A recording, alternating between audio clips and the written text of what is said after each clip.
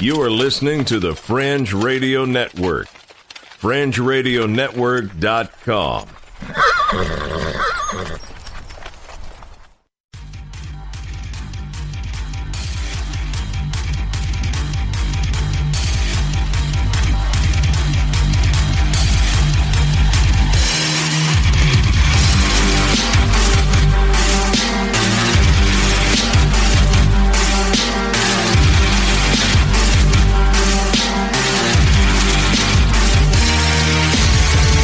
You're listening to Earth Oddity, a weekly odyssey into all the oddity planet Earth has to offer.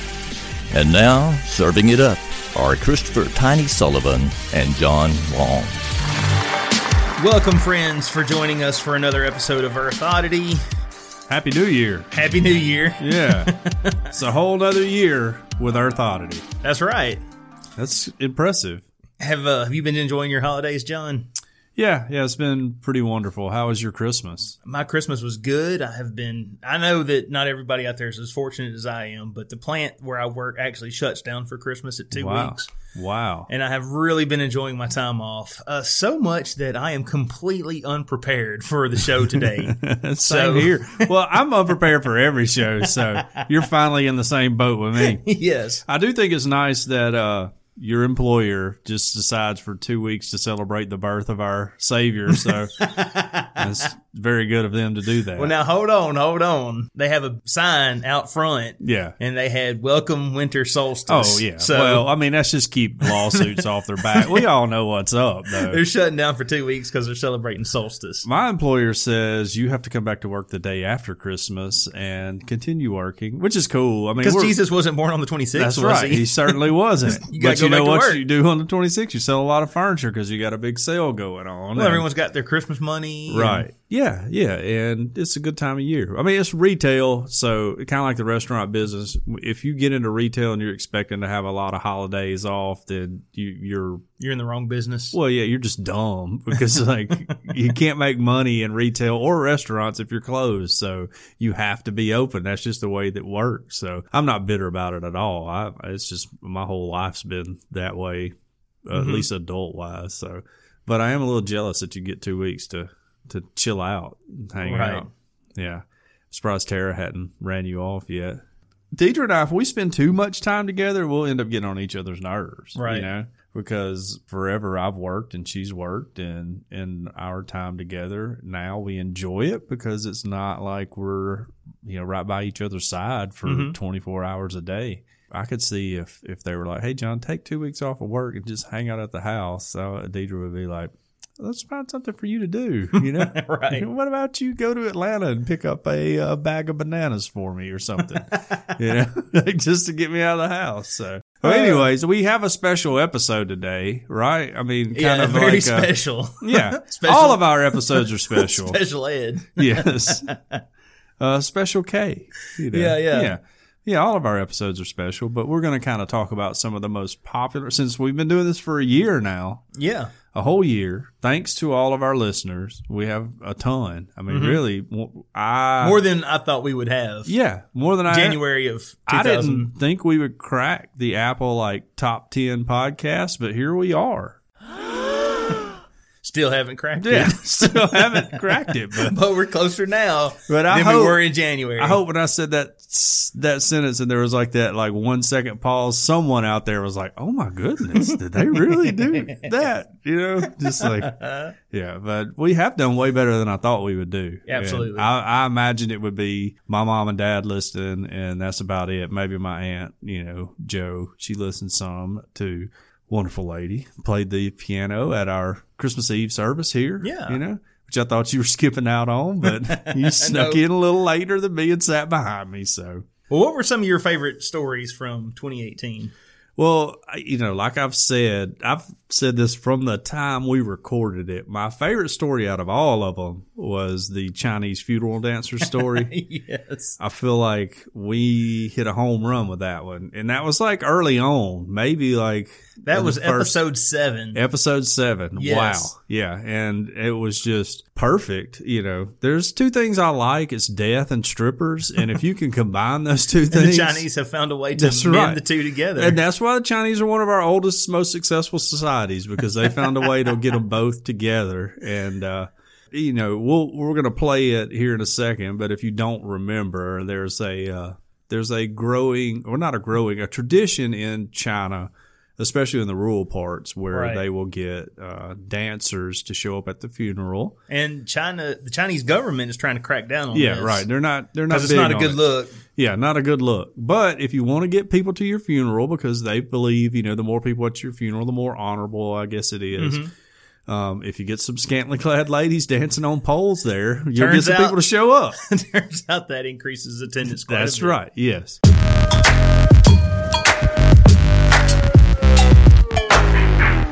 Well, speaking of funerals, I'll tell you what else very different would be a certain Chinese funerals. Have you heard about this? I have.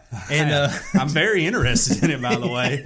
I don't know that Dieter would go for it, but and just so everyone out there knows, this is going to be a heavily churched up rendition of this article. I'm not going to read it as it is. And the headline is China wages war on funeral dancers. Yeah. Wink, wink. Let's just say dancers. Yes. China has launched its latest crackdown against a phenomenon which just won't seem to die in rural areas.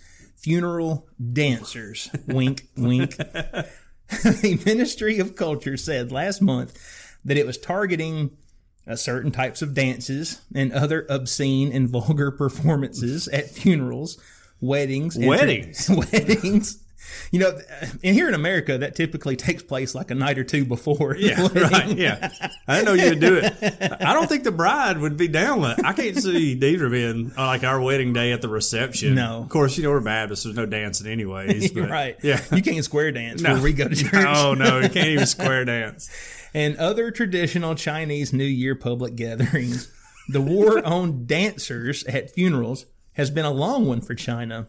Authorities first began clamping down on obscene performances in 2006. So this has been going on 12 years now. Mm-hmm. And launched a second campaign in 2015. I guess the 2006 campaign was not as successful as they meant for it to be.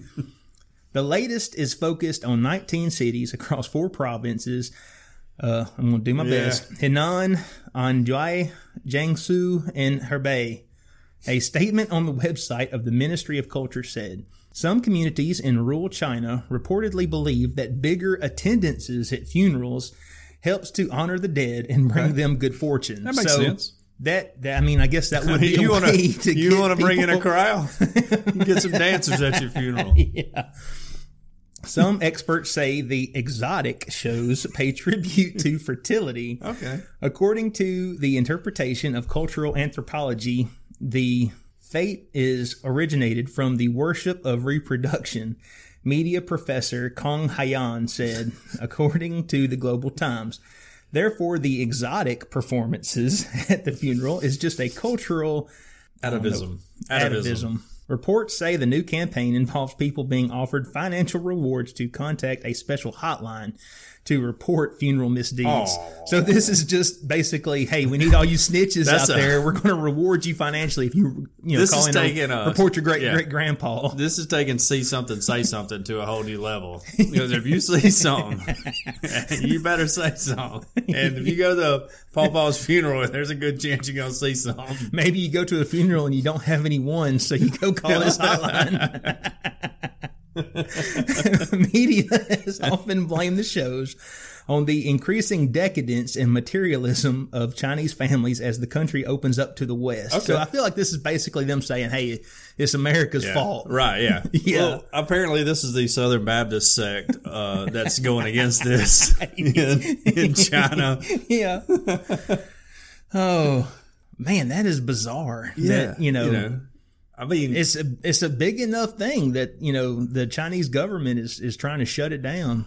well, if you're a father in China and you find out your daughter's dancing, that's got to be tough. If you're a father anywhere, Right. That's a tough one to take. I would imagine one of the first questions you ask yourself is, how did I do this? Where did I go wrong? You know?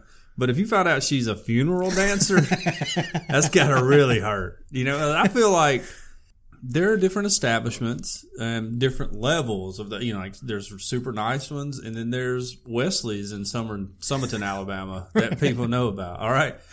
So I didn't know, John. Okay. Well, thought you may have driven by at some point between Jasper and Birmingham. Right. But, the talent level at, Wesley's is not going to be good at, say, as good as you would get in Las Vegas somewhere. Right. From what I've told, Mom, I don't know for sure. I'm just going off of news articles I've read and accounts from people.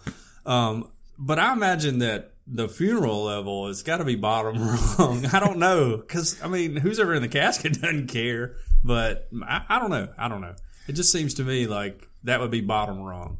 Right. And if you're a dad, you'd just be like, baby, I'm just imagining like the Yang Yang combination club / funeral parlor. Yeah, that's right. Where you go to honor the dead. It's got a buffet too. I'm just trying to, picture a eulogy with this going on in the background. And now welcome to the main stage, Destiny. Y'all give it up for Destiny and for John Long, who passed away. He is survived in life by his wife and 3 children. Don't forget to tip your bartenders and your dancers. Get next, your ones. The more you pay, the more they play.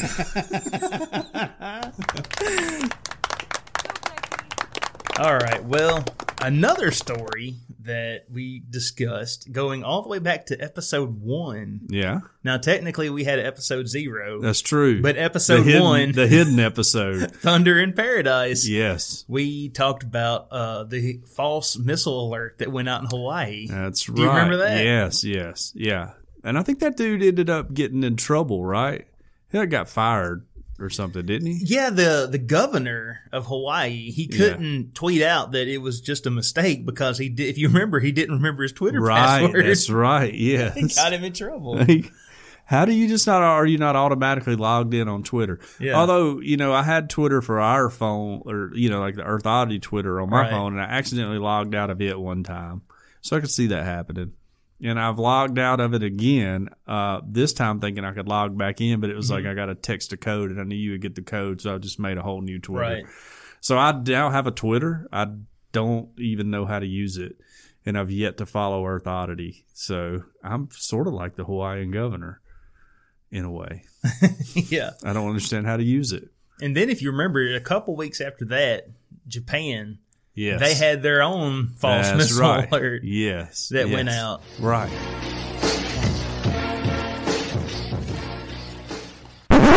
You remember, we did the news story about the Hawaiian missile alert. Mm-hmm.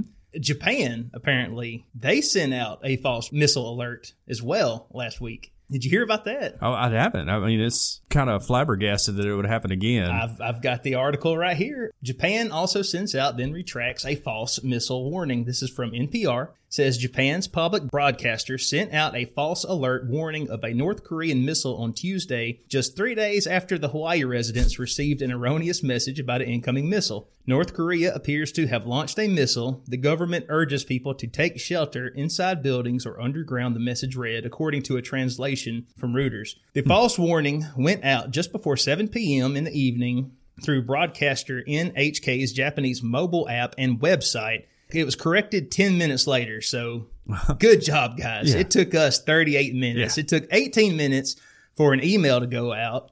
And I don't know about you, but I don't just stay glued to my inbox. Yeah, no. I usually check it once a day. Yeah. And another 20 minutes after that before subsequent alerts went out on TV and radio. Well, they handled it a lot faster than us. I will say our Asian brothers and sisters usually prove to be a little more efficient than we are in things like building cars and stuff like that. So makes sense. I actually have some audio here of the alert that went out. Okay. Would you like to hear it? I would.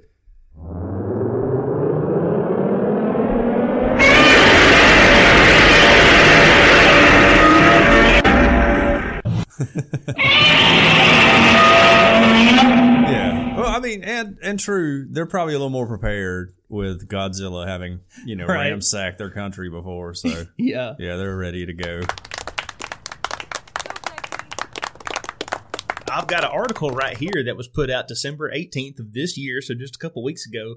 The Senate passed the READY bill, which was the Reliable Emergency Alert Distribution Improvement Act, Okay. which was supposed to kind of beef up our emergency broadcast system. Yeah.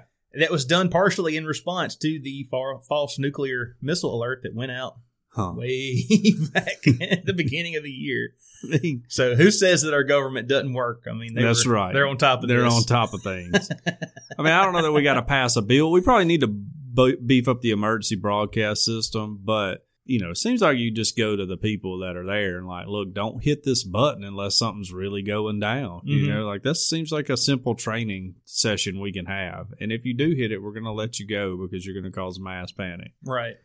But I don't know. And they did for, what was it, 20 minutes, I believe? Yeah. People were freaking out for sure. I know I would have been. Yeah. Oh, yeah. Well, yeah, I probably would have been. I would have been like, now's the time to go rob a bank. I would have probably been like, I know my wife would have been like, let's, hold our kids. And I would have been like, let's find a hotel room. Yeah, like, let's hold each other, baby. Kids, y'all go to your room. Mom and Dad needs to talk about building a house. All right? Is that what you guys say? That's what I say. Hey, you guys go to your room. We need to talk about building a house. Don't come out till we come and get you. What else happened in 2018? Well, we have the St. Francis of Xavier's arm story. Yeah. To where they were taking his arm on a trip around Canada, if I remember correctly. Went on a Canada nationwide tour. Yes, you're right. Just to show off his arm. So Francis. Can I just call him Frank? I want to call him Frank. He seems like a Frank. Y'all were very close, so I'm sure we're buddies. He was Frank to you. Yeah. So his arm is responsible. Well, the rest of his body too, but they say his arm baptized like hundreds of thousands of people in Asia. Right. He was a missionary. And so they cut it off. And they preserved it. Got a nice little case for it. Gold case. Yeah. I mean, super. And they were flying it around. Got to get a separate seat for it on the airline and all that. And I thought that was a really good story we did. That one's that stuck out in my mind as a memorable story.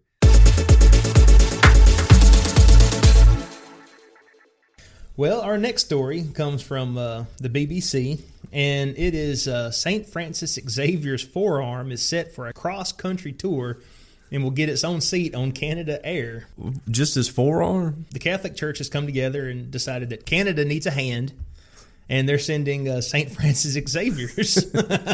Need a hand. St. Francis Xavier's forearm set for cross-country tour. Angel Renair says traveling with the country with the 465-year-old severed right forearm of St. Francis Xavier will be like doing a road trip with a friend. Okay. I can't wait to see the buddy comedy movie that this is based on. I mean, I know it's just bones, but connected to that is a living friendship with St. Francis Xavier. Renair, the co-founder of Ottawa's Catholic Christian Outreach, told As It Happens guest host Helen Mann, I'm sure there'll be a lot of interesting conversations as we go around. I'm sure. Conversations with the hand? I don't know. You think maybe he takes it and like holds it up and does like the sock puppet? Renair will accompany the sacred Catholic relic from Rome to Ottawa before embarking on a 14-city tour of Canada. We're very nervous, first of all, of exposing it to the cold of Canada. I enlisted some women to make me a coat for him, So... Shouldn't it be sleeve? Yeah. Not a coat. You don't need a whole coat. Yeah. A glove really would probably do. Yeah, just a glove. Or as they would say, a hat. Yeah. Unfortunately, she said the church has provided her with a duffel bag lined with foam specifically made for transporting the relic. Okay. The saint will, however, get its own seat on the flight. Well, I would lean over and be like, hey, are you going to eat your peanuts? yeah. Right. Can I have your peanuts? Oh, he's having a bourbon and Coke. He came to faith at the university. St. Francis Xavier was born in 1506 into Spanish nobility. In 1525, he attended the University of Paris, where he is largely remembered for being popular and sporty. He was an athlete. Yes, he was the cool guy. He was the athletic guy. Probably party. Can you say that for me, John? Partying. Thank you. More than doing his schoolwork. So somehow the agreement was made for the arm to go to the Mother Church in Rome. It's his right arm. So it's the arm that he would have used to baptize and heal and do amazing things with. We want to touch most of Canada with it, which I like to picture her actually holding the arm out and touching people. Just slapping them across the face. Us Baptists aren't up on our saints as much as we should be. Yeah. I mean, he was converting people left and right all over Asia and everything. I read a little bit about him. But so we're not all up on our saints. If you don't make a talk to the hand joke at least once a day with that thing, then you're not doing your duty as a human. Because, every time somebody asked me, hey, give me a hand with this, I would hand it over. That's right. Yes.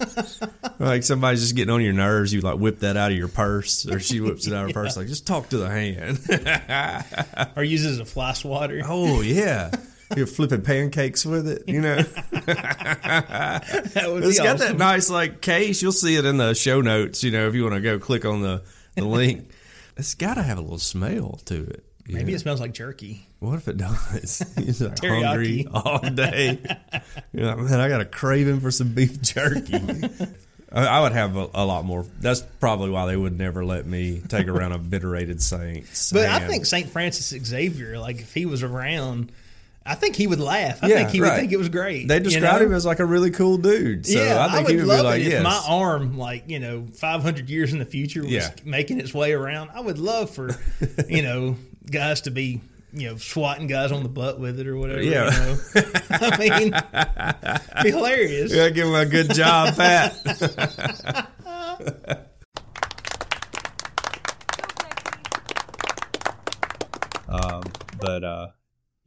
I found out that Xavier, the college in Cincinnati, is named after him.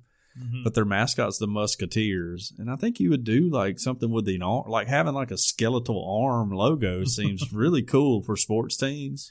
Much better than a Musketeer. Right. Because, a Musketeer's like, well, what could they be? The relics?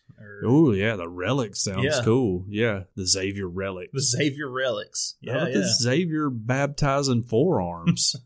Yeah. I was like, you're getting dunked on, son. They're a big basketball school, Yeah. They're a big Oh, basketball man, their school. logo could be the arm Yeah, with with a a- basketball yeah, in right. it, fixing to slam Fixing to dunk. slam. That's amazing. We should put a call in, Yeah, we should. Like, hey, let us rework your logo. Musketeers need to become problematic, like Native American stuff, Yeah, get ahead of it. Yeah, right. Let's get ahead of Yeah. that. We just need to start a little bit of outrage online, like, about musketeers somehow. Right. They're like French sword fighters, right? Isn't that what a musketeer is? Well, there were 3 of them. Yeah, I know that They much sword fought. from the candy aisle. I know that Yeah. much. But yeah, they were French, though, right? And So- something about nougat was in Oh there yeah, somewhere. yes. There's some nougats and some caramel. Another story that we talked about this year was about the ATIP program. Do you remember that? The ATIP, yes, that's aliens, right? Sort of. Yeah. That was a Pentagon program that was passed in the Senate. I believe it was, what's that called when a senator, like the main sponsor of the bill, I think was Harry Reid.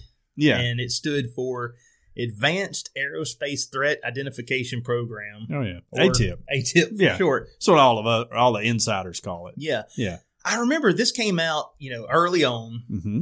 This was episode 9. Ooh, So we are hitting the hits, I man. know we're hitting the hits. The reason I want to talk about this is because there was a documentary that came out earlier this year. Ooh. And I like a documentary. well, no, it was put out by the UFO believers, the ones who were, died in the war, Yeah. ufologists or whatever. Right. But Mr. Jeremy Corbell, he did manage to point out some very close association between Bob Bigelow and Harry Reid. Bob Bigelow, Mel Gigolo? Yes. Okay. Gigolo Aerospace. Yeah, Gigolo Aerospace. Yeah. They fly dancers to Chinese funerals. Did you know? And the International Space Station. That's true.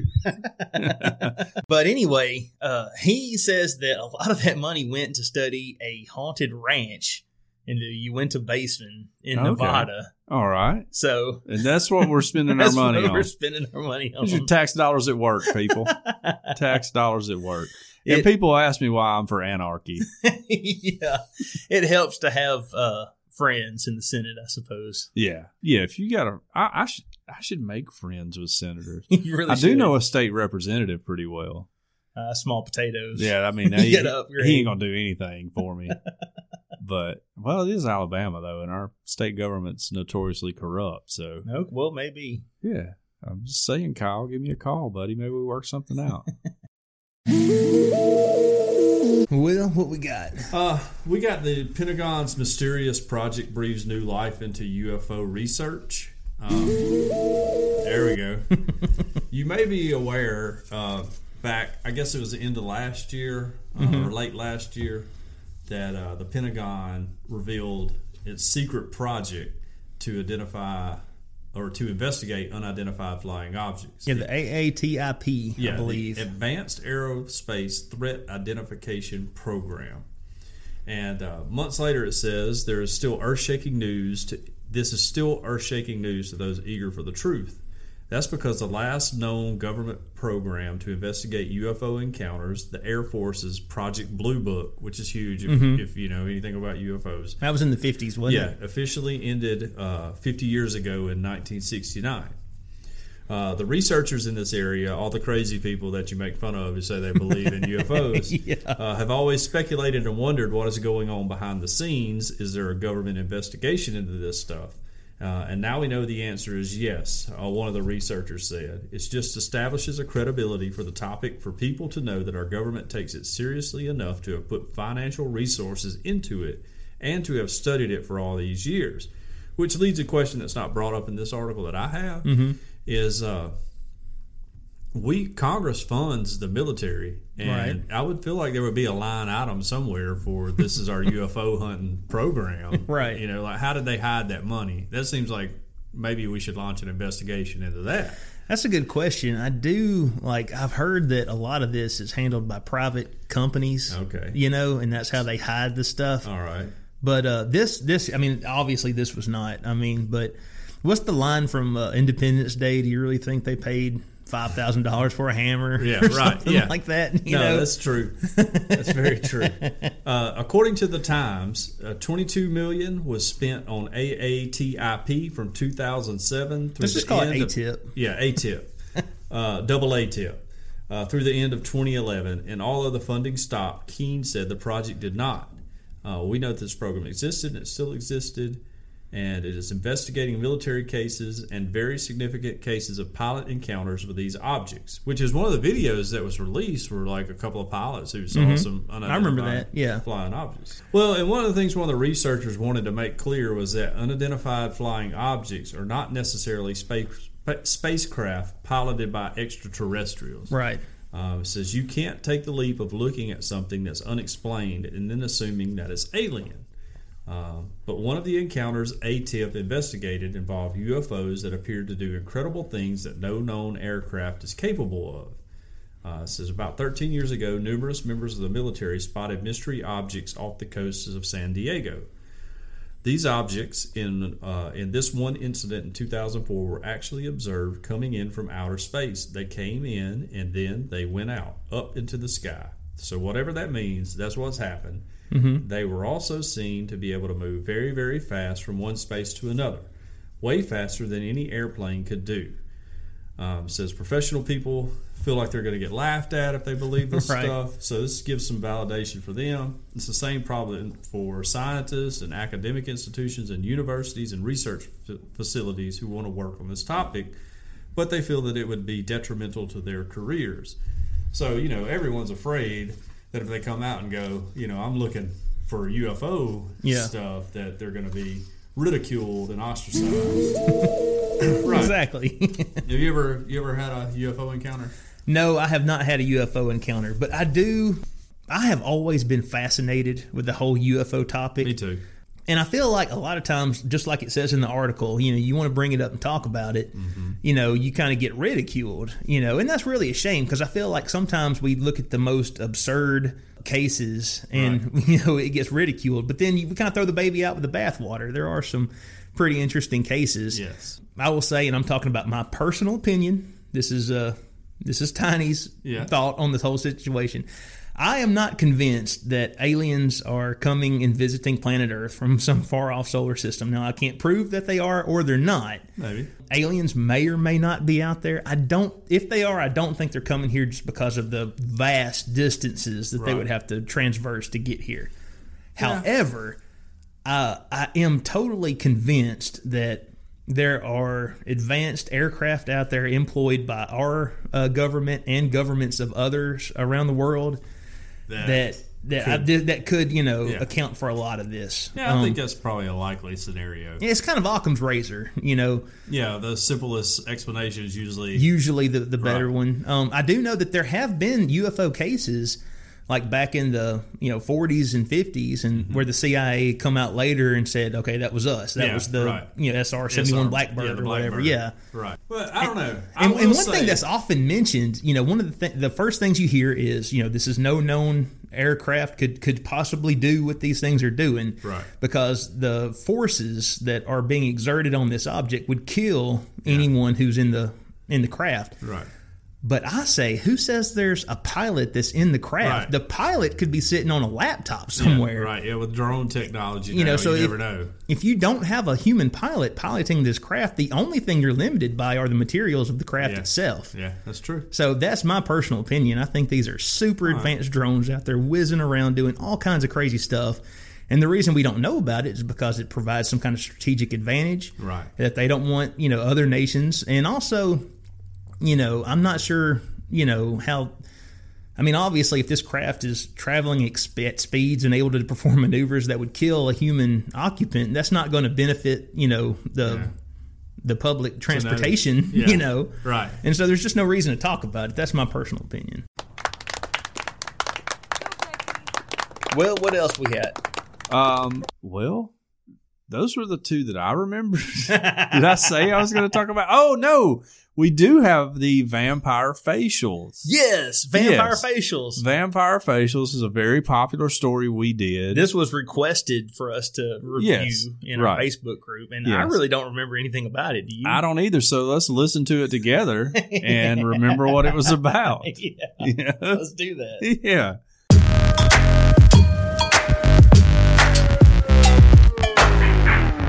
Everyone's into, we all want to look younger. We all want to look better. And so I'll just read the headline here. Vampire facial becomes actual horror as New Mexico spa clients face HIV testing. Uh-oh.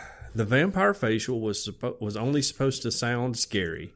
Sure, it involves extracting the patient's own blood, isolating the platelet-rich plasma by spinning it in a centrifuge and then re-injecting it into the face, but the results are touted to be rejuvenated, smooth, and supple skin. Not an HIV or hepatitis scare, as clients of the VIP spa in Albuquerque are now facing. Health officials say those who receive the vampire facial there, which I feel like we could have got a better name, Well, maybe that was the whole point. I don't know. I mean, if you're branding something, wouldn't you want to go like, come get the Fountain of Youth facial or something like that? I don't know. We're living in strange times. Yeah, that's and true. Maybe you could just as easily say, hey, do you want to be immortal?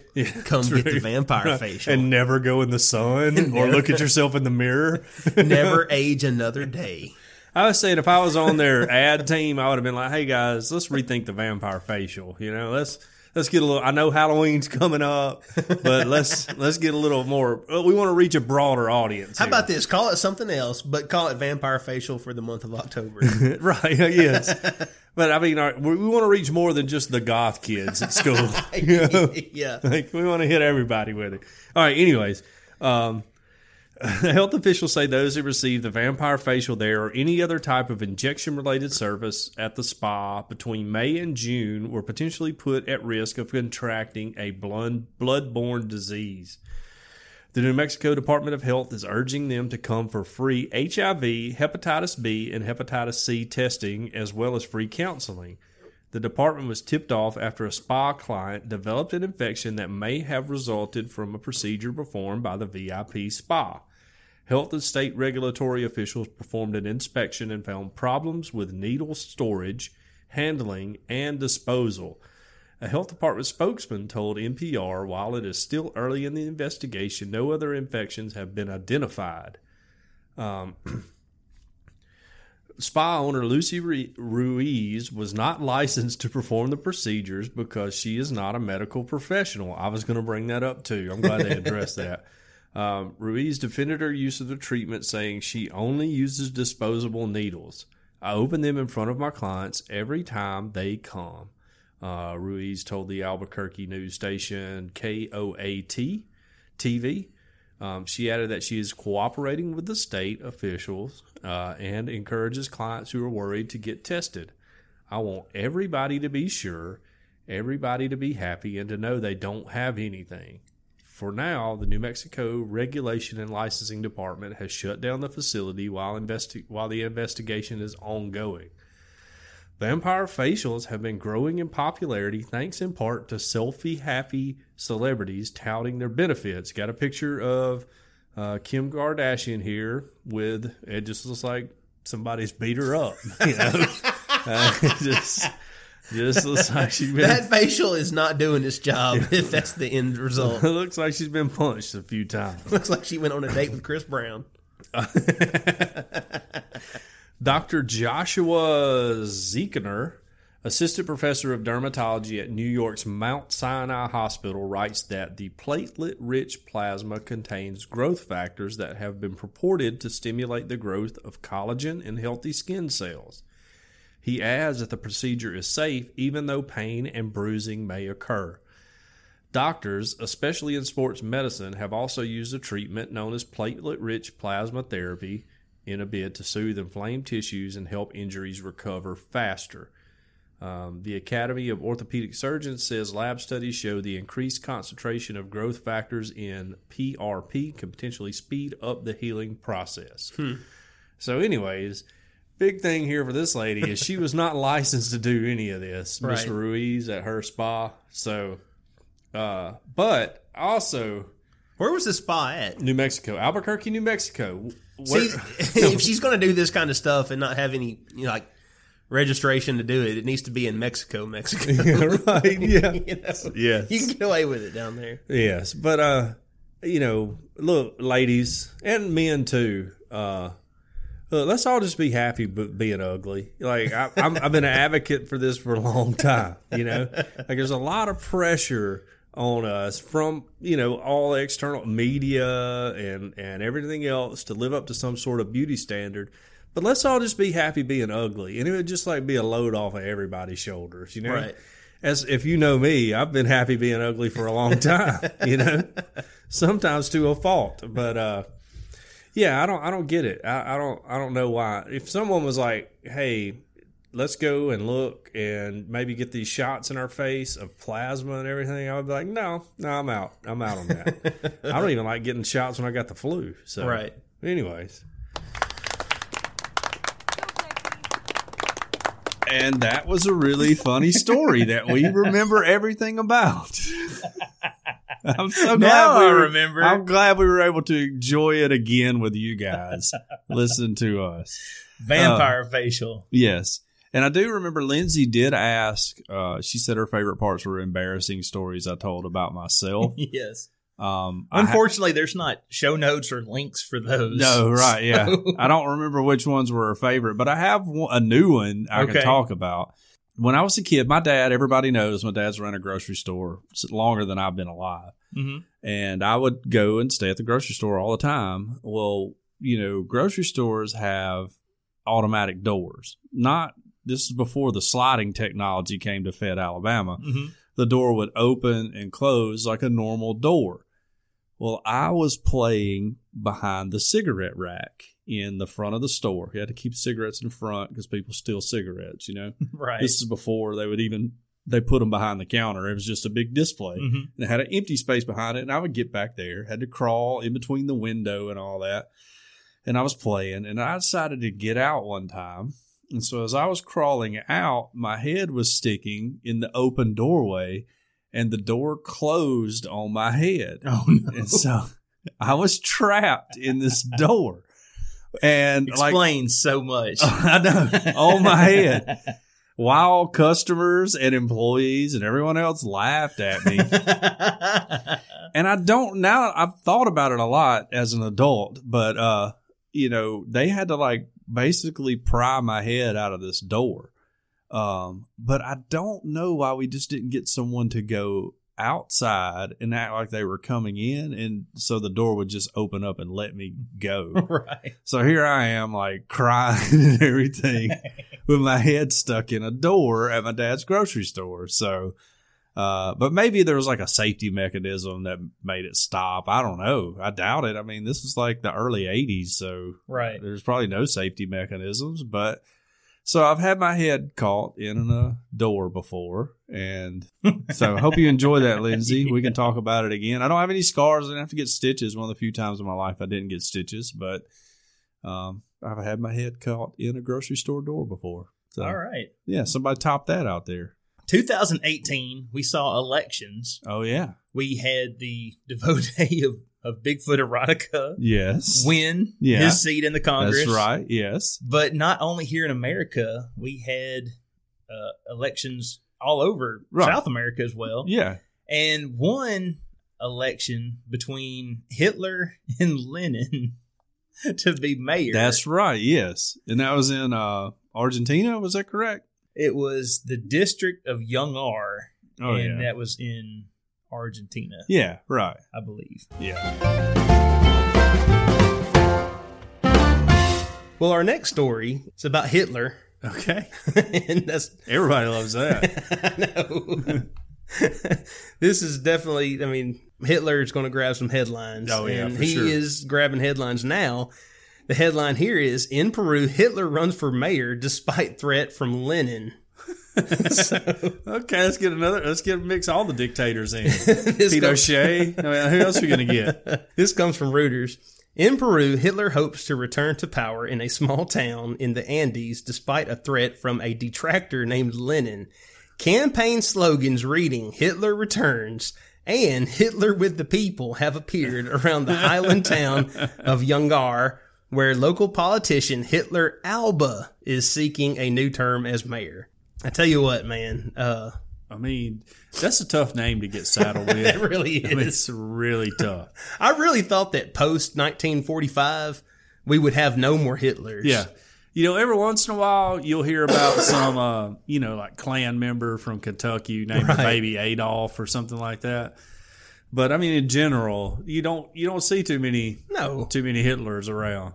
Do you hate your kid? Yeah, really, what are you trying to saddle that kid with for the rest of their life? Even if you're one of those horrible, horrible racist people, and you think that Hitler was the greatest thing since sliced bread, right?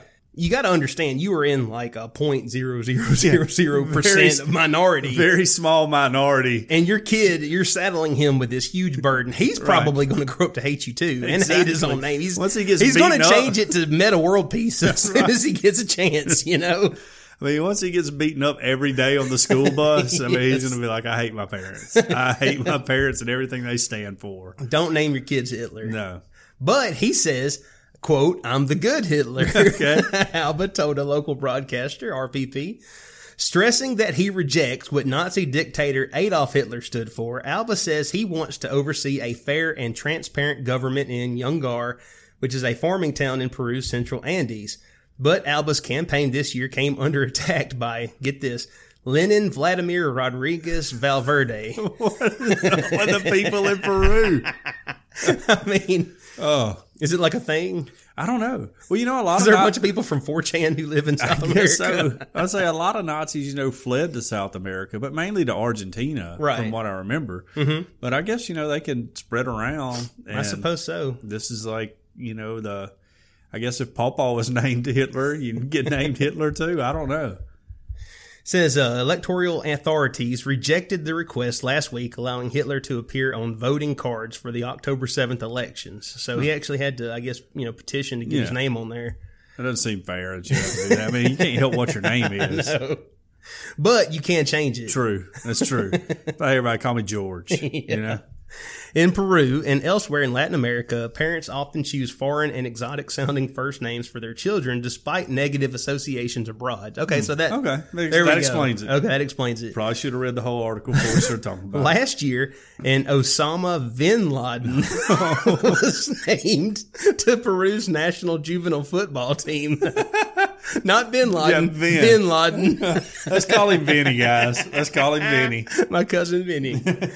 Alba said his father was unaware of who Adolf Hitler was. Oh, come on. You can't be unaware of that. You can't be unaware of that. For real. I mean, I know you're in Peru, but still. In our day and age, he is the boogeyman. He's by far the worst. He's like second to... Well, Donald Trump's first. Okay, it's the devil, Adolf Hitler, Donald Trump. Those are the top three big bad boogeyman in our day and age. If we go in top four, I would put Obama under Trump.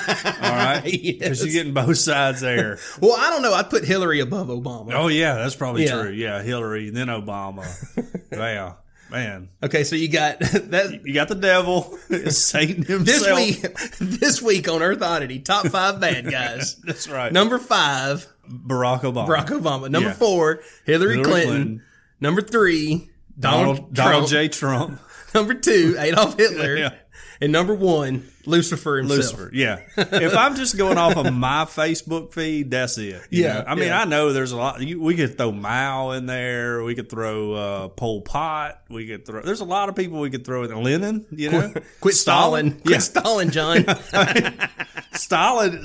I can make a strong case for Stalin. But I'm just talking about what gets posted on my Facebook feed every day by people that I'm friends with. You should pay more attention to your marks. Yeah, right.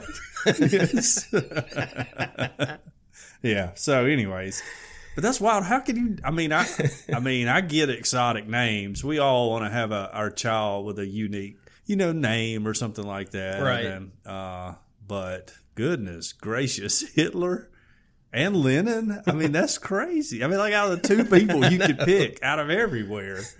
That's wild. He does say here that after he learned the history behind his name, he considered changing it, but he eventually learned to accept it. Yeah. I mean, I would probably, if you're down in Peru, it's probably not that big a deal. I mean, especially when, when you're going to watch Osama bin Laden play on the football team, which I'm sure is soccer down there. It's gotta be. They're not playing American rules football. But yeah, that's a tough one for sure. I'm thankful because that does allow headlines such as Hitler runs for mayor despite threat from Lenin here in America. Yes. Anyway, here's a quick update. Hitler won. Okay. So good for Hitler. I want to go on record again that we are an anti-Nazi podcast, but we're not talking about the Nazi Hitler. We're talking about the South American Hitler. We're pro good Hitler. Yes, anti bad Hitler. Bad Hitler. Yeah, and it's a shame that your parents named you that. Yeah, that's a tough one. That's a tough one to get saddled with. Well, I think he says here in this article that for him living where he's at, just exotic European names were just kind of a rage when his mom was pregnant with him. And so he was running against Lenin. There's Hitlers, Lenins, Stalins, you name it. Well, and I think we brought this up when we were talking about the story originally. Right. But there's like all these rumors that Nazis fled to Argentina after the war. So yeah, I imagine maybe his granddad was Hitler. I don't know, or one of Hitler's friends, and the name's just been handed down over time. Maybe so. I don't know. I don't want to put that on the good Hitler, though. Right. You would definitely go with, no, we just like exotic names, even if your like grandpappy was best friends with Hitler or something. So, if your name was Hitler, could you pronounce it a different way to try to get away from the negative connotations? I don't know. Hitler. See, it's like kind of a Spanish. Close. Yeah. Like if your name is Dirt, you can say Dirte. Yeah, right. Like Joe Dirte did. Joe Dirte. I don't know if you can escape Hitler. That's tough. Hitler ruined that name and the mustache, like the Hitler mustache for everybody. Yes. Like that should tell you about how bad of a man he is, where he took an entire like facial hair, a style off of the market for the rest of history. Yes. Although Michael Jordan did have a little one in a Hanes commercial a few years ago, but I think he had like thinned out the side so much, but left the middle that it looked more like a Hitler than it wasn't like a true Hitler. Right. Yeah. So, I don't know. I have shaved my mustache down into a Hitler mustache before. Right before you got rid of it altogether. Yeah, right. Yes. Just to be like, I wonder what this would look like. And I look like Hitler. I did. I have a picture somewhere. I'll show you later. I'll have to find it. You let a picture get taken? I took a picture of myself. Oh, man. You're not going to do a Hitler mustache and not take a picture of yourself, right? Well, like you said, you can never run for public office. Yeah, that's already off the table anyways. If that came out, though, that would be horrible. That'd be really horrible. Oh, mercy. Okay. Well, then also we had this story about Nexium. Do you remember that? We had a huge, I think we had a 30-minute long discussion at the tail end of an episode to talk about nothing but Nexium. And just for the record, I just showed Tiny the picture of me. Dude, I look like Hitler, don't I? Yes, you do.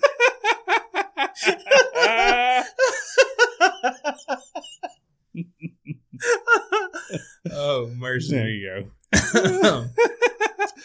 Anyway. You'll get that if you subscribe to the Patreon account. We're going to get started. Yes. That'll be our cover image for it. Oh, man. It's good stuff. Well, back in episode 13, so this was pretty early on too. Yes. We talked about Nexium, which was a cult run by Keith Raniere. Mm-hmm. And his like main girl was Allison Mack, who used to be on the show Smallville. Yeah. Yes. Right. And they were doing some weird stuff.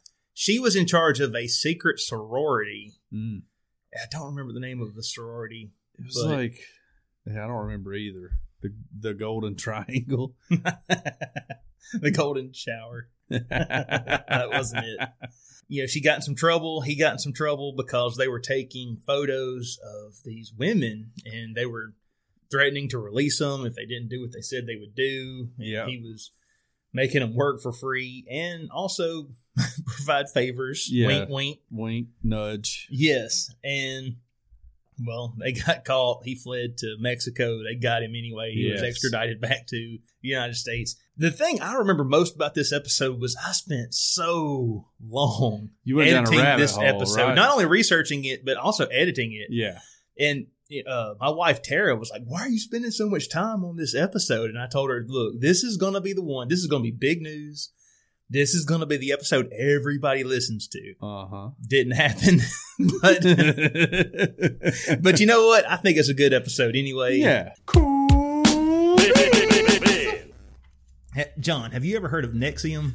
Well, sort of. We had a little comment. I didn't get all the way into the article, so yes. Now, this is not the antacid medication, Nexium. This is Nexium spelled Nxivm. Okay. That makes no sense to me. No. But I guess that makes sense to Hollywood people, I guess. Nixivum. That's what I would say. Nixivum. I mean, I saw in multiple articles it is pronounced Nexium, just like the antacid. Piggybacking on that antacid train. Yes. If you got heartburn problems, join our cult. Well, there is a man, and his name is, and I want everyone to know out there, I got one article here that I'm kind of going to, use to keep, track of the situation somewhat, but I dove down the rabbit hole this last week. I read a bunch of articles about it. And so a lot of this I'm going to be speaking from memory. I do have a page of horribly scribbled notes to go from.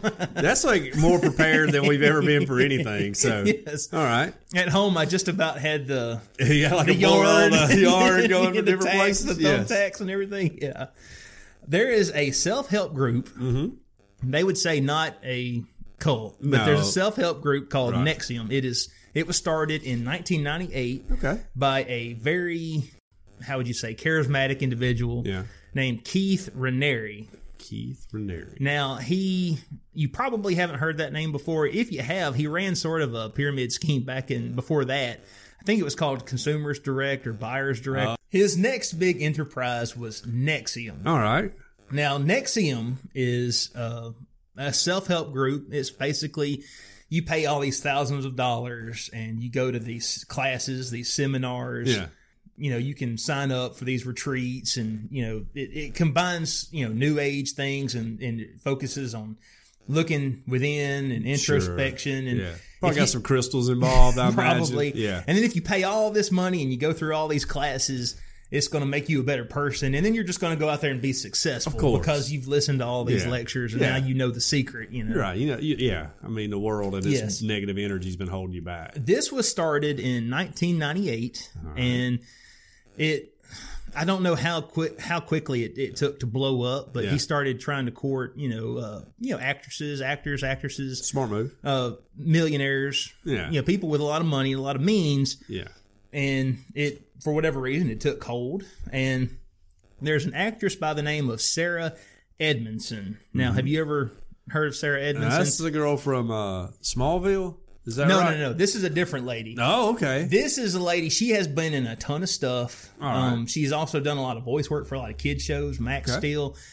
Most recently, you might recognize her from some Hallmark movies. Oh, okay. She was in Love at First Bark. Oh. She was one of my favorites. She was at Home at Midford. And what else did she do? She was The Wedding March 2, Resorting to Love. Oh, yeah. I mean, Wedding March 2 is, it's so much better than... There's not much that Hallmark movies airs that my wife doesn't see. So she was familiar with this lady when this came up.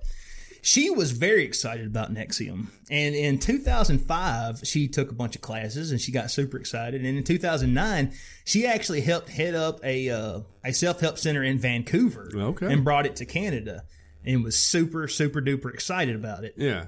Last year, somebody within the group, and it is rumored that this was Allison Mack. Now, Allison Mack is an actress who was in the show Smallville. Yeah, she played Chloe Sullivan. I don't know if it was her, but she is the one who headed up. Basically, comes up to her and says, "Hey, there's another group. Ooh. And it's a huge opportunity, but it's also super secret." Okay.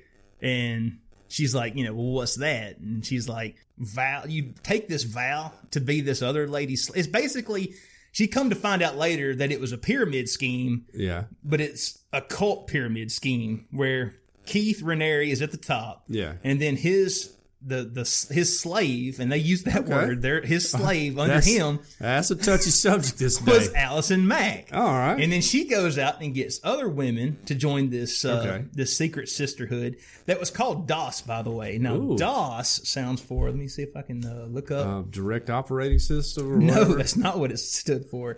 It stood for Dominus Obsequious Sequorum. Okay. That is Latin for Lord over obedient sisters or female companions. Well, hey, let me just stop you right here. Yes. All right. Here's why I will never be part of a cult. Okay? Yes. Is because it always comes back to we're going to sleep with you woman, right? or you can't have sex at all. Yeah, right. It's one of those two things. It's always going to be a sexual extreme on one side or the other. Someone else is going to be sleeping with your wife, or you can't have sex at all, Ever. all right? But as soon as like the cult leader guy's like, hey, I talked to God and he told me I need to sleep with your wife, I'm like, we're leaving. We're leaving. Yes. All right? Because no, he didn't. Yeah, no, he told didn't. me something totally different. Yeah. Hey, well, it's pretty clear. That's funny. God didn't tell me that. He said it was supposed to be just me. Right. So I'm just saying, for those of you out there, just word of warning. If you're going to a church in like a storefront or somewhere and it's got one of those nightclub names like Echo or, whatever, and, the leader's like, well, God, if you want to be faithful to God, I need to sleep with your wife, then you need to just go ahead and get up and leave, Yes. Well, anyway, last year, Sorry. she says that she was taken to a house. She was taken in a room. It was her and 4 or 5 other females, and they were told to stripped down, Okay. and they were told to take a vow. And she had been told that they were going to get tattoos. What happened was they got laid up on a massage table, and the other women would hold them down while this other lady took a cauterizing pen that's typically used in surgery and etched a symbol on her lower hip that she was told stood for the Four Seasons, but most people are now saying that that's actually his initials. Oh, okay.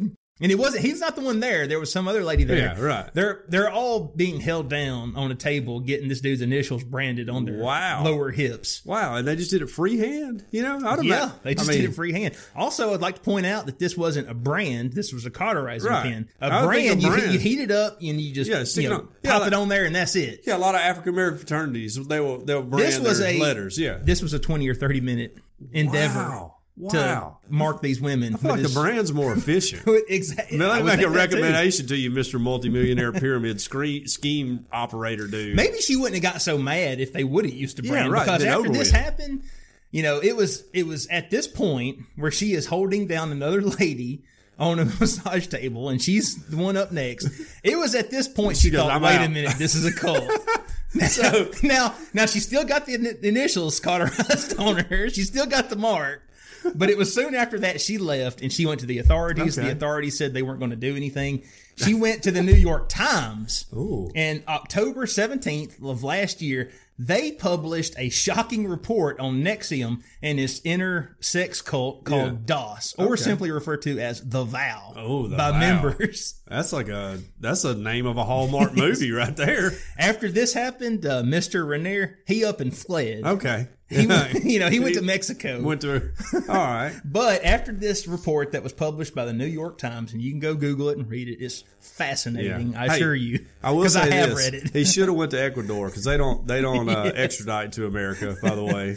Well, anyway, after this, that led to a FBI investigation, and then that later led to a federal complaint that was issued against Mr. Keith Raniere. And here is an article that basically summarizes the complaint. Okay. The headline is NXIVM, What We Know About Alleged Sex Trafficking and Forced Labor. Wow. On March 26th, I guess I'll just go ahead and let the cat out of the bag. This man has been arrested. He was arrested on March 25th, which was a few weeks ago. A couple weeks ago. He was arrested by Mexican authorities in Puerto Vallarta. Okay. And he was extradited to Texas. Should have went to Ecuador. He's now in Oklahoma. All right. He is soon to make his way back to New York, where he will stand trial. Right. Mexican authorities closed in on Keith Raniere, co-founder of the controversial cult-like self-help group NXIVM. The Albany, New York-based NXIVM is, according to its website, quote, a community guided by humanitarian principles that seek to empower people and answer important questions about what it means to be human. Oh, and branding. Branding. He has been charged with sex trafficking and forced labor conspiracy. Wow. Raniere, 57. Oh, I forgot to mention this. He also took the title Vanguard. All his followers refer to him as Vanguard. Okay. And every year for his birthday, there's a week-long celebration that's referred to everybody as V-Week. It's basically a week-long party for him. All right. Yeah. He was arrested at a $10,000 a week luxury villa near Puerto Vallarta and extradited to Texas for arraignment. He did not seek bail during an initial court appearance on the 27th in Fort Worth, and he will be transported to Brooklyn this week for preliminary hearings. On Tuesday, the FBI agents raided his home and also the home of NXIVM President Nancy Salzman, who is referred to by followers as Prefect, as well as another home in upstate New York. And this home belonged to Frank Parlato. Now, he is a former publicist for the group. I think he's since left. Yeah. I think he found out about DOS. Yeah, probably and so. He was like, wait a minute. This is going to get me in trouble. So you're getting all the chicks here, Vanguard? Yeah. Oh, I'm all right. I'm done. Maybe you wouldn't share. I don't know. Right. Here is what comes up in the complaint. Okay, since founding NXIVM's umbrella group, which is Executive Success Programs, or ESV, this is the corporation that's over all the rest of it. He has allegedly maintaining a rotating cast of about 15 to 20 women that he has certain types of relationships with. Okay. And according to the complaint, all women must remain faithful to him. They're not permitted to have relationships outside of this group that he's in. That's a tough one. Yes. Also, this group's teachings, they advocate that men must have multiple partners and that women they're Mormon. No, I'm kidding. I'm sorry to all the Latter-day Saints out there. I'm sorry. They're like early morning. Yeah, right. Yes. Yeah, I'm sorry. That's a bad joke. Or what is it? Conservative Mormon? Yes. Or fundamentalist Yeah. Mormon, yes. And also that women are supposed to remain anonymous. I mean, anonymous. I bet they wish they could. Yeah. Women are supposed to remain monogamous, and that DOS strives to help women overcome their inherent weakness and their emotional nature. So this is basically just misogynistic. This is misogyny. Yeah. This is, textbook misogyny. Weak little ladies need me, and you can't sleep with anybody else but Yes. me. But I'm required to have more people. Yeah. Well, I'm Vanguard. That's I'm true. the Vanguard. You guys understand. He's the Vanguard. You know what a Vanguard do? All right. DOS master slave participants allegedly thought they were joining a women's only sorority and that Renair's position at the top was withheld. They didn't know that, hey, wait a minute, there's this dude who's like head of the whole thing. Per the complaint, Nexium Secret Society DOS is a pyramid-style organized criminal group with levels of slaves headed by masters. The document alleges that Ranieri is the singular ruling master and sole male member of DOS, and the society is rumored to have formed around 2015. The document claims that DOS slaves have to go out and recruit more slaves. Of course. And then they become their masters. Yeah. But they all have the same master, Which is in Keith Vanguard. Ranieri. Yeah. Yeah, so that's what I was talking about. This is basically a pyramid scheme with women. Right. We also have an update on that right here because this was actually posted just a few hours before we got together in the brand new Earth Audio studio. Yeah, that's right. Yeah, we do have a new studio, if everybody didn't know. We don't know how permanent it is, but right now it's quite cozy. It really is. Her lawyers are invoking precedent that they say was set when someone tried to sue Scientology for threatening to release embarrassing material and forcing them to work. Oh, the old Scientology defense. Right. So, Okay. I mean, we'll see how that goes, but apparently Mac's lawyers argued that precedent applies to Nexium, which is accused of threatening to release photos and embarrassing confessions if members didn't comply with Ranieri's request, including labor and sexual favors. Now, they were charged like sex trafficking and stuff, right? That's right. Yeah, those like some serious stuff. Yeah, and it says here that the courts have found that such an outcome, albeit embarrassing, does not amount to serious harm under the statute that was set when they tried to sue Scientology. So we'll see how that goes, but it's tough. This is a case that is still being fought in court, and personally, I hope that Keith Raniere and everyone who was involved in that gets what's coming to them, but we'll see. Yeah, I mean, it's never good to blackmail people, number one, but to brand them and, convince them to join a cult. That's all pretty bad, And then also, like, I don't know all the trafficking stuff. I don't know how that works. Right. Like, I don't know what constitutes trafficking. I don't know what constitutes trafficking of drugs, but not people. I've never went down that road in life. So I don't know how that works out. But yeah, definitely not a good look. No. If you're a former Smallville actress, Absolutely not a good look.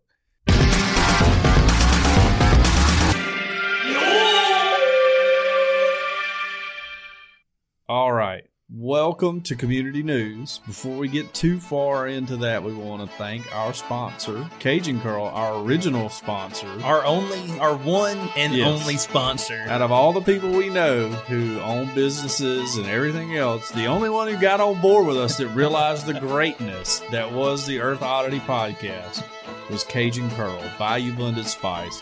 Did it for cheap, too. I mean, we're not asking a lot. Yeah, we're not asking anything. Basically, we would plug any business you have.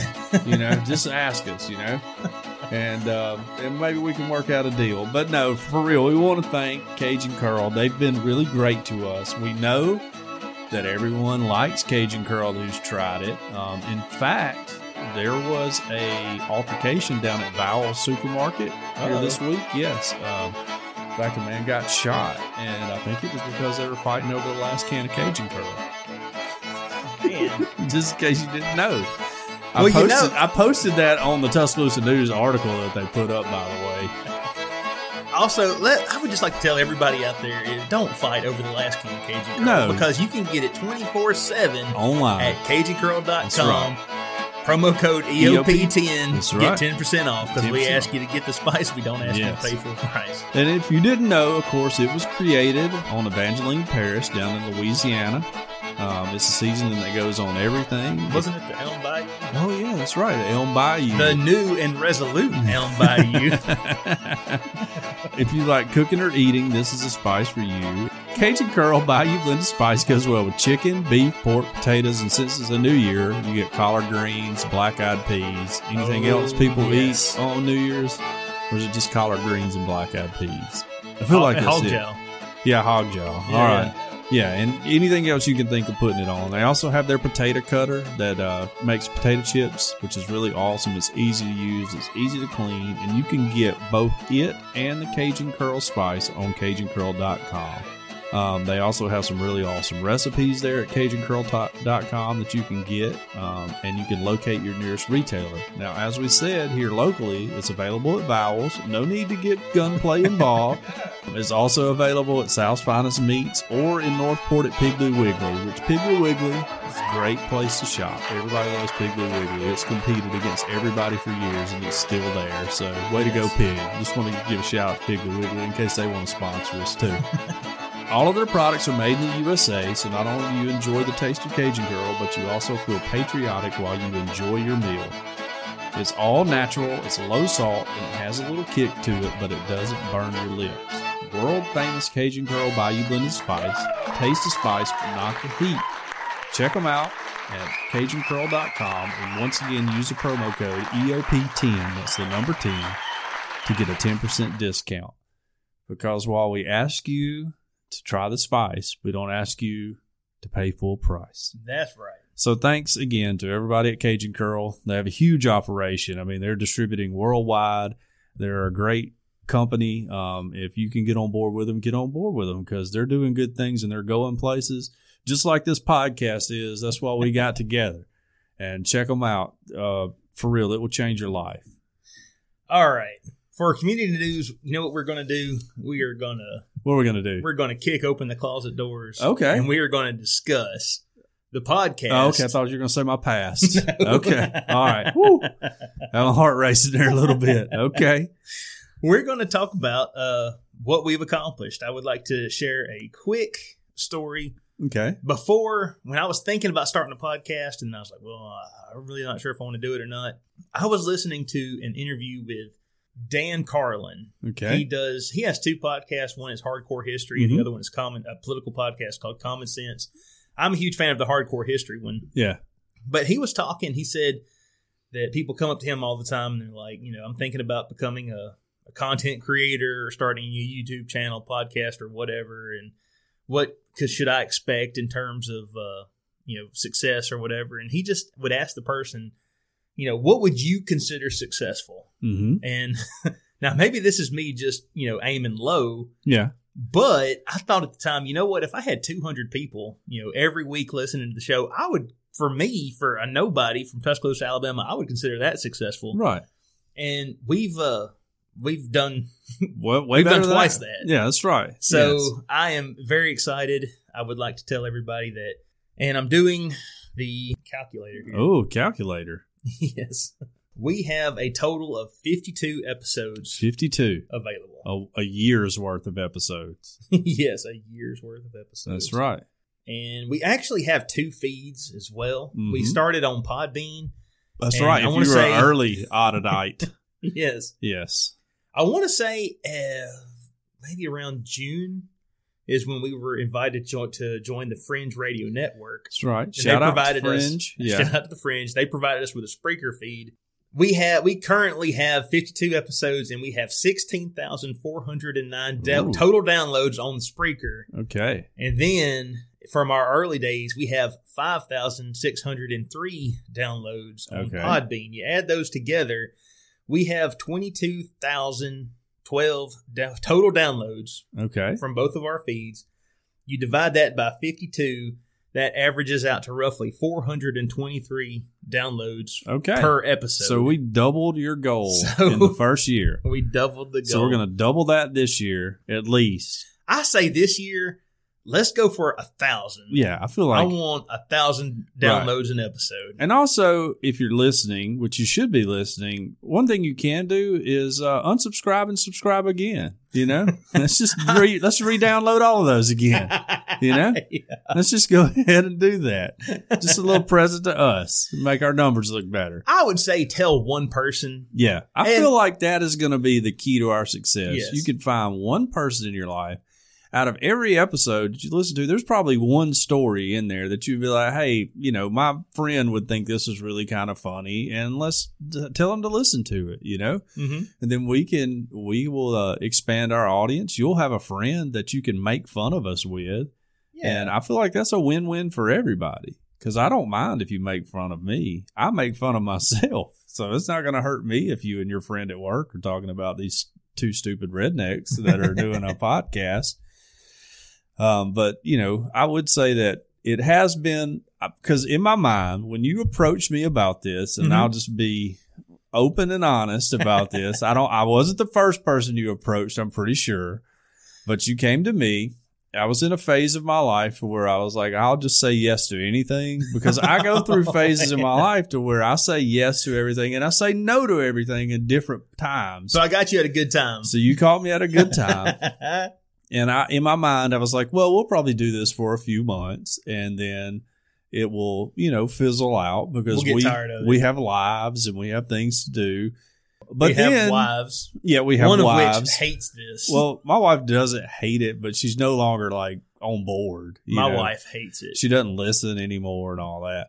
But and I thought, you know, we'll do it for a few months and it'll be pretty fun. And, you know, I feel like I got some pretty funny jokes I could probably say. And but it's been really like very enjoyable. Mm-hmm. And I thought, well, you know, if we get a few people to listen to us, that'll be great. You know, I don't think either one of us had any expectations that we were going to become like rich and famous off of this thing. And we're still a small show. Very small. But we're larger than I thought we would be. Right. Yes. You know. Yeah. Well, you know, we're part of like those podcast groups, and people start celebrating that they've got 100 total downloads on all 10 of their episodes or something. And I want to get in there and be like, yeah, well, guess what we're doing? But I don't ever say that. But because as soon as we do, somebody out there who really has hit it big is going to come in and really all I want to do each week, I enjoy getting together and talking with you. You know, I feel like our friendship has grown. Yeah. We were very much acquaintances before. I was about to say, before when we started this, we kind of knew each other. Yeah, but we didn't. But we didn't talk, you know, we talked in Sunday school. Yeah. Right. And I knew you were a funny, witty guy. Right. Savory, I knew you were very intelligent and funny. You always cracked me up, and that was fine. But it was much like a lot of church relationships are. We didn't do anything outside of our church because we have our own lives that we're leading and jobs and everything else. So we've gotten a lot closer. And if that's the only thing I get out of it, that's great, you know, because I've said oftentimes as a Southern Baptist, it's hard to find people that are like me at church. You know, I'm not a big hunter, you know. I'm not a huge Republican. I'm not a huge Democrat either before anybody sends any hate mail. Rarely do you find anybody who likes the Grateful Dead that's in the Southern Baptist community. So, and not that you're a deadhead, but I'm just saying it's just hard for me to find people that are like me. We had a Sunday school party this past Friday night. Didn't get to make it. And as I was sitting there on the couch and the guys were like, man, look at this deck. I bet that's, you know, that's $10,000 in wrought iron in the rails and the composite. And I'm just like, you know, I'm not one of those guys. I'm like, I could not be more bored with that conversation topic. I would so much rather be talking about Bigfoot than how much this guy's deck costs. You know? I can imagine myself there with it. And I would like do the cursory. Oh, yeah, but that looks like a really fancy deck. And in my mind, I'm like, man, you guys are talking about a deck? Like, what is this about? So, yeah, I get it. I get what you're saying. So if anything, like I said, if all I've gotten is that our friendship has grown out of this, that's been worth it for me. But I was very surprised that we have people who listen, that people like Sadie in England who I mean, that blows my mind right there. I know. Which that there's someone on a whole nother continent that's listening to us. And you know what? We got people in New Zealand. We do not tweet all that often, but when we do, she always likes that. Nice. Likes that tweet and Nice. replies to our tweet, and Good. that means a lot. Yeah. I mean, she's like, England listener number one. I know. You know, Yeah. I mean, like, God bless the Queen. You know, yeah, I'm saying Sadie's the queen of Earth Oddity. You know? Absolutely. Yeah. Right. I mean, I don't want any of my American friends think I'm trying to go back to the old ways. You know, and I'm not a redcoat or whatever. What did they call the sympathizers during the Revolutionary War? What did they call them? Tories. I don't know. Yeah, I don't remember. It was either. something bad, I'm sure. Yeah, it was something like it probably sounds so proper, but like at the time it was like the worst insult ever. But yes, no, that blows my mind. I want to thank everybody, and like we said, just find one friend, you know, that's not listening to it, that maybe they don't even know how about podcasts, because I wasn't into podcasts before Tiny got me to doing this. And now I listen to 3 different podcasts. So Well, there you go. yeah, I've tripled my podcast output. And Would you like to take a guess? What is Okay. our least downloaded podcast? ooh, out of normal episodes or special episodes? Normal episodes. Okay. It's going to be, well, actually, all of our episodes. It's going to be an early one. But it's a normal I promise one. Oh, you. an Yeah. early one? I'm sure, because, you know, Episode 0. it is not episode Okay. 0. Wow. Our least downloaded episode is episode 4. Let's have a big hand for Canada, which is the episode that we just talked about. we just talked about. It was downloaded a total of 141 times, and you it was guys are listened to missing out. twice. You guys are missing out. So, You guys are missing out. That's a good episode. but I mean, that was back when, you know, I mean, people still don't know who we are, but that was back when not even Nobody knew who we That's were. when Right. nobody knew who we Yes. were. So that's understandable. Yeah. I feel like we could go some places. Would you like to take a guess at what our most highest downloaded episode is? Ooh, I would say I don't know. I would say Bigfoot Erotica. Was that it? The original one. That episode was titled "The Mating Habits of Bigfoot." Yeah. And it was a big one. It was downloaded 474 times, and it was listened to 57 times. Okay. But so you that's- look at 500 right there. But that's not our highest one. oh, wow. So Wow. Our highest downloaded episode was episode 43. 49 is the new 69. Oh, nice. For some reason. Nice. That was the one where the guy, he wanted to legally change his name Yes. and identify as 20 years younger. Yes, right. Because he was having a trouble meeting meeting women girls. on Tinder. I got you. That episode was downloaded 575 times. Wow. And, you know, played 10 times. Okay. So So you're looking at almost 600. almost 600 listens Listens. total Wow. on that one episode. So Yeah. So, I mean, to me, that's very impressive. I Yes. feel like we can do more and, Mhm. and get better. You know, our new studio is probably going to launch this show into the stratosphere yeah, I think anyways. so. Our digs that we got here. Mhm. But, And not naming any names, but I have a friend on Facebook who I look up to. He told me that his first year podcasting, he had, I think, a total of 12,000 downloads at the Okay. end of his first year. wow. And we've got 22. Yeah. So, you know, Well, pretty again, good. we're still a small show, Yeah. but I could not be happier with the audience. Thank y'all so much for listening to Yes. us and supporting us. We are happy with our results, but we're going further. Oh, yeah. This 2019. That's we- when the millions of listeners are coming in. That's Yeah. right. That's right. Our guys, we were told millions. I probably shouldn't be hammering on that too much. Really, hey, I will say this about the Fringe Radio Network. They've been great to us. They exposed us to way more people than we ever could, or we ever were exposed to.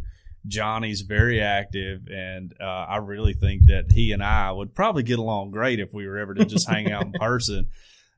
He's like a very interesting dude, and they've done really good by us, and we owe a lot to them. You know, I appreciate all they've done for us. You know? Yes, much And- love to the Fringe Yeah, Radio absolutely. Network. And they got a lot of other shows that are really interesting. Mhm. You guys could check them out if you want to and see what they're all about.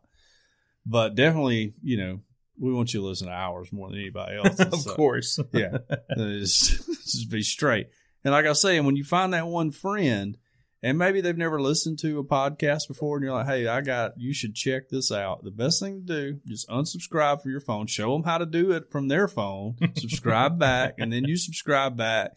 Then we get like double the amount of downloads. Make sure you're on Wi-Fi. Yeah, right. Yes. Yeah, you want to be on Wi-Fi. I don't care. You may have unlimited data. Do it wherever you want to. You know? It's your world. Yeah, it's your world. Yeah. All right. Well, you ready to wrap this one up and put a bow on it? We got to go eat some chili. Yeah, we do. You have been listening to Earth Oddity Podcast, and we thank you so much for listening to us no matter where you get us, whether it's Apple Podcasts, Google Podcasts, Podcast Republic, iTunes, Spotify, iHeartRadio. We're on them all. If you would like to email the show, we are earthoddity@planetmail.net. Mm-hmm. If you would like to tweet at us, hey, we could tweet. You never know. Never know. It's @_earthoddity. Yes. Do you like pictures? Yeah. Sometimes we post pictures. Very active Instagram. You can look at those on Instagram. That's right. _earthoddity. I'm about to put my Hitler picture up. Tell you what, if we get 600 downloads on this episode, I'll put that picture up. Guys, it's worth it. That's a deal. I just That's tell you, a deal. it's worth it. That's not hard to reach right there. 600 downloads, all right? And we have a phone number, too. That's right. People are calling it all the time. It is 662-493-2059. What's that number again? 662-493-2059. Thank y'all so much Absolutely. again for listening to the podcast. We hope y'all have a great year. Yes. Looking forward to 2019. Earth Oddity Podcast for the Fringe Radio Network signing off. Love y'all. Bye. This has been a very odd production. Thanks for listening.